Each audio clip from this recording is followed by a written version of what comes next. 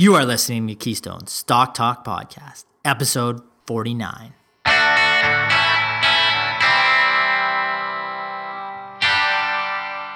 If this is your first time listening, then thanks for stopping by.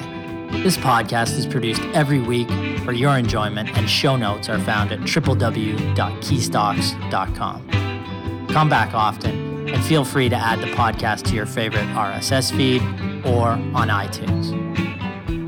You can also follow us on Twitter at Keystocks and on Facebook or via our 24-hour streaming radio station, pennystocks.fm. And keep submitting your stocks via the usual social channels or at our website, keystocks.com, for our Your Stock Our Take segment. And we just might review your stock in an upcoming show and let you know if it is a buy, sell, or hold. This week, in our Your Stock Our Take segment, we take a look at Mogo Finance Technology, Inc., symbol MOGO on the TSX, an independent consumer fintech small cap that boasts a suite of mobile financial products providing solutions to help manage and improve your financial health.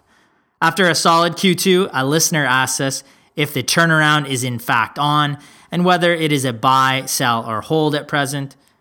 Our star of the week is Canopy Growth Corporation, symbol WEED, WEED on the TSX, a diversified cannabis and hemp company offering distinct brands and curated cannabis varieties in dried, oil, and soft gel capsule forms.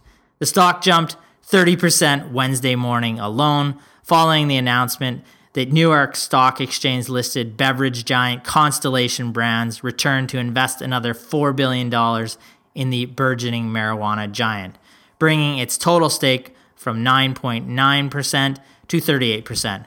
Finally, our dog of the week is AutoCanada Inc., symbol is ACQ on the TSX. It is engaged in the operation of franchised automobile dealerships. The stock dropped 20% late last week after announcing weaker than expected Q2 results. Year to date, the stock has been cut in half. Is it a dog or opportunity? Now let's dig into the show. We're going to start with our Your Stock Our Take segment. It's time we answer a question on your stock in a little segment we like to call Your Stock Our Take. Buy, sell, or hold. We got a question sent in from Jonesy via Twitter. Jonesy asks, Mogo has made what appears to be a share price turnaround. Last quarter looked good. What do you think? Well, Jonesy, what we can tell you is that the current price of Mogo is $4.96 in the $5 range. Market cap is around $114 million. What does the company do? Well, Mogo Finance is in the business, it's a mobile first built business. They have an app that users can get access to 6 products through, including free credit score monitoring, identity fraud monitoring or protection, digital spending account with platinum prepaid Visa card, a digital mortgage experience, the Mogo crypto account, and access to smart consumer credit products through Mogo Money. The company lists more than 650,000 members and growing, although fewer than that are paid users. Let's look at the financials behind the business. Revenue in the last quarter was up 34% to $15.4 million. Adjusted EBITDA came at $734,000. That was up 255% from $207,000 in the same period last year. That was Q2 of last year. That is the 8th consecutive quarter of EBITDA or positive EBITDA. Most importantly for Mogo, it's to look at the core revenue growth, which was up 64%. Now, core revenue excludes the company's loan fees related to its legacy short-term loan product. Subscription and service revenues grew 105% year over year, and that represents 50% of the core revenues. That is a great sign. Now, metrics to look at, one to look at would be the member growth rate. For the first 6 months or year to date this year, the company added approximately 110,000 net members compared to around 91,000 net members in the same period of 2018. That's a 21% increase. The total member base has grown 49% to 439,000 members since June 30th of 2017, roughly over a year.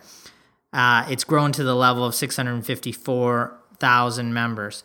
This growth rate in its membership reflects, management believes, its increased brand awareness through its post-media marketing collaboration agreement. It is a solid agreement right now for Mogo, and continued adoption of the company's new and existing products. Now, our take. Fundamentally, it's very difficult to value it. With negative earnings, we can look at an EBITDA multiple. Trades at about price to EBITDA on a trailing basis, about 33.4, which is a high multiple. Now, if we look at some other methods to value it, fundamentally, Mogo trades at 2 times analyst estimate of core 2017 net earnings versus the fintech segment or its peer group, on average trading at 5.4 times.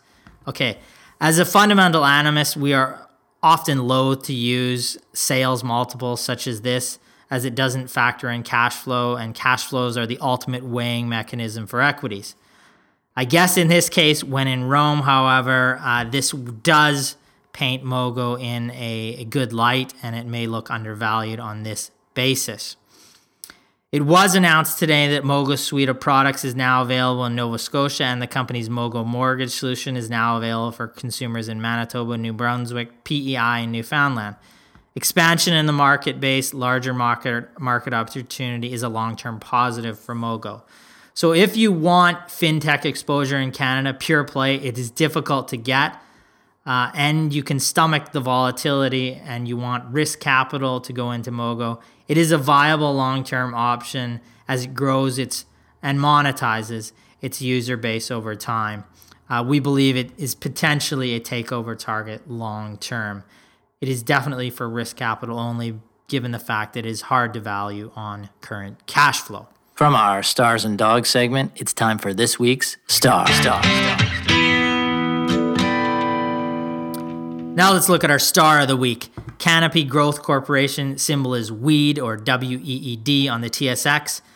Current price is around the $40 range, $9 billion market cap. The stock jumped 30% Wednesday morning alone to its current range, closing close to a closing high, all-time high.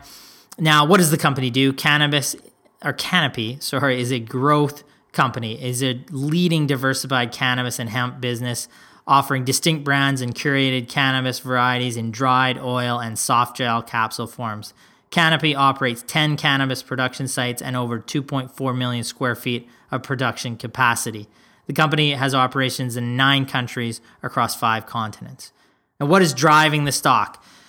This week, the biggest driver was alcohol giant Constellation's brand, as it returned to invest another $4 billion in the burgeoning marijuana giant, bringing its total stake to 9.9% from 38%. This overwhelming positive news caused the broader set of pot stocks to surge by double-digit percentage points, with Aphria and Aurora Cannabis, 2 other larger players, flying by 20.5% and 19.5% respectively. Alongside this investment from Constellation Brands, Canopy also released its Q1 results. Revenue growth was strong, up 63% to $25.9 million. Adjusted EBITDA, the company still has a loss of $22.5 million, increased from a loss of $3.9 million in the same period last year. From a revenue perspective, the growth was great. The continued losses are expected, not good to see, but having said this, the current financials are not the story. Until we see legalization and the resulting sales this fall, you can't look at this company on a cash flow basis, or it's basically impossible and difficult to do that.